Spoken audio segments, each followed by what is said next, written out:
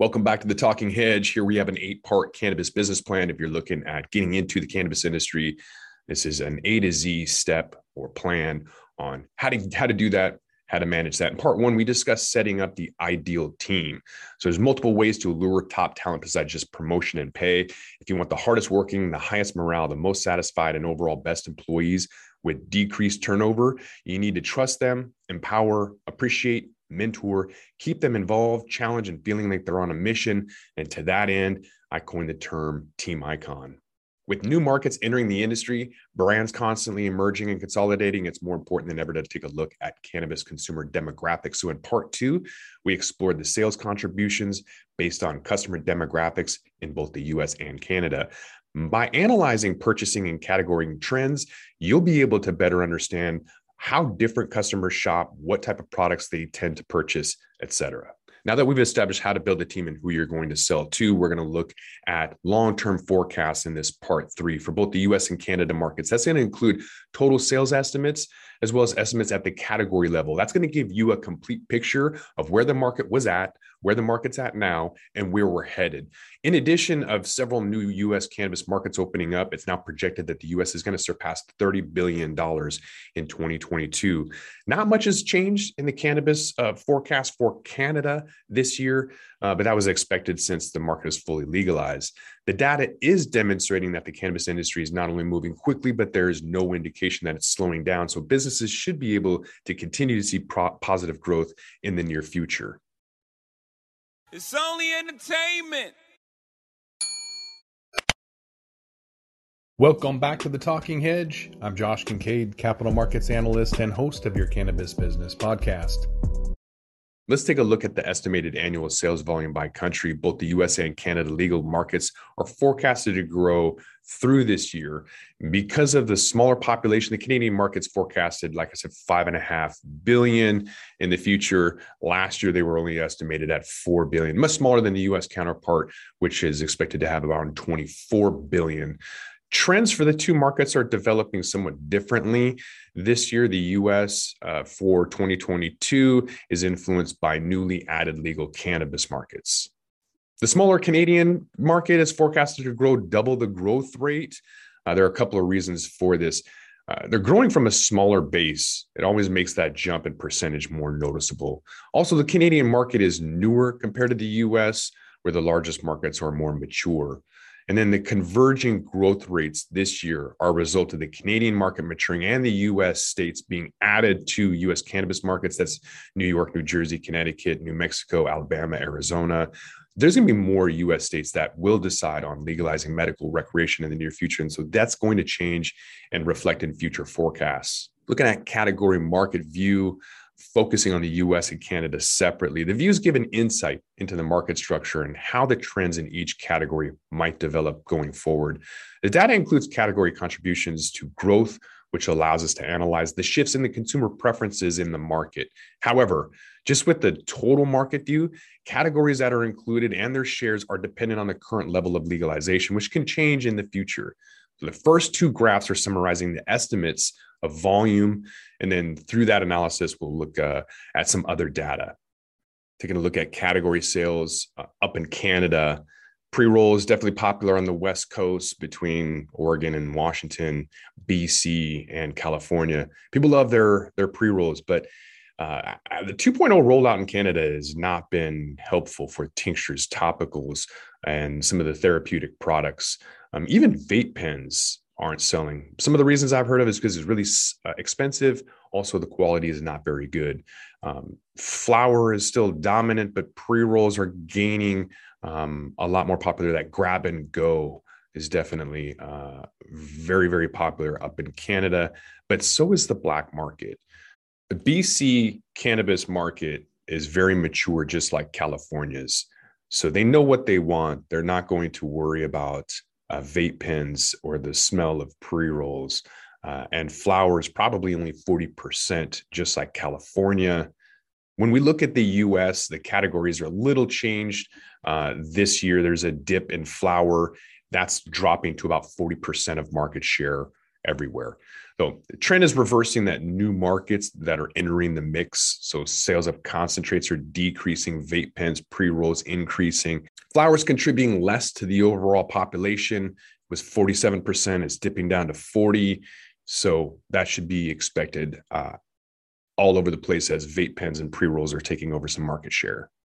Like I mentioned, in Canada, flower shares are falling as well. Pre-rolls gaining market share, and other categories are kind of picking up and becoming fairly stable. Flower category in Canada remains somewhat stable. And then again, pre-rolls is improving.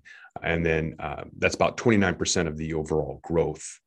So we've talked about the US and Canada and what they buy, but when do they buy it? I think that's important, especially for retailers. So here's an excerpt from one of Headset's free reports.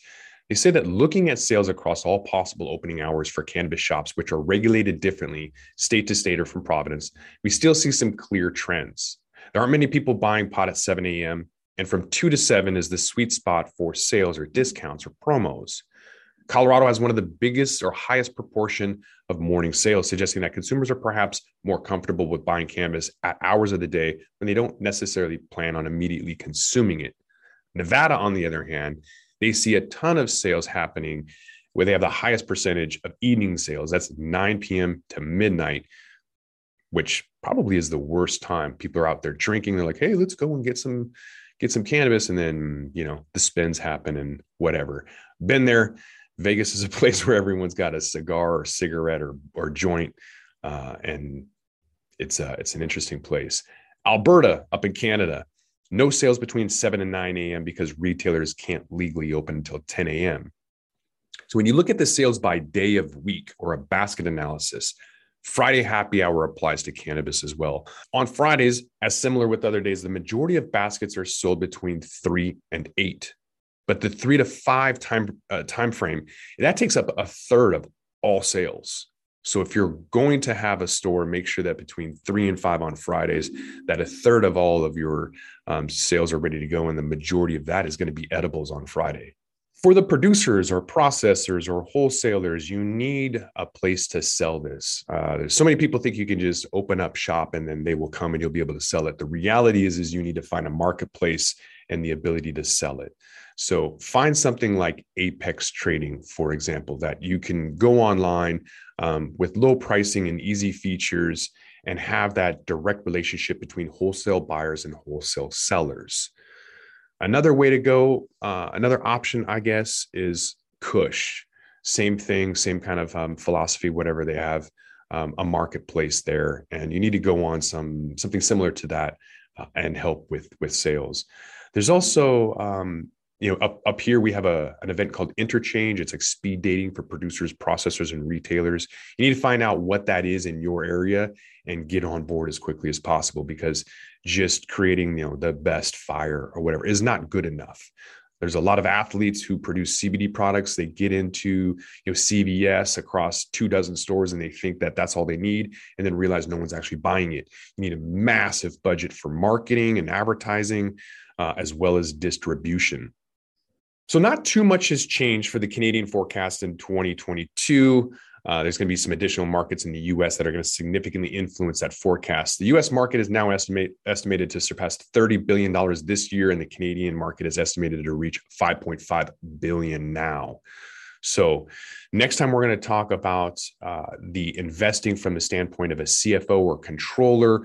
When you have an investment deck, you need to decide how much equity you're going to have and what type. Is it going to be equity or debt? Are you going to have warrants or rights? Is it going to be a convertible note? All of those things you're going to want to check out, as well as the rest of this 8-part series for how to create a cannabis business from A to Z. With that, we're going to roll this one up. I'm Josh Kincaid. This is The Talking Hedge. Don't forget to like, share, and subscribe, or don't, and I'm out. Don't forget to smash that like button on your way out and check out these other videos that we've got.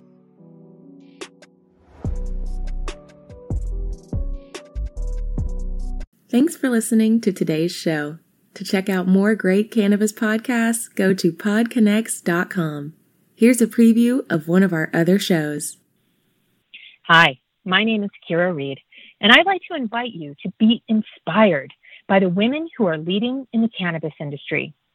Each week, we will discuss empowerment, leadership, and what it means to be a woman in charge in marijuana, hemp, and CBD. As the founder of the Women Empowered in Cannabis community, I have had the great pleasure to get to know many brilliant and talented women who are CEOs, executives, politicians, advocates, and community leaders that are focused on creating a cannabis economy that is just, fair, and equal. We'll learn how these women make decisions, how they navigate a predominantly male industry, and what they're doing to level the playing field for women. I hope you'll join us.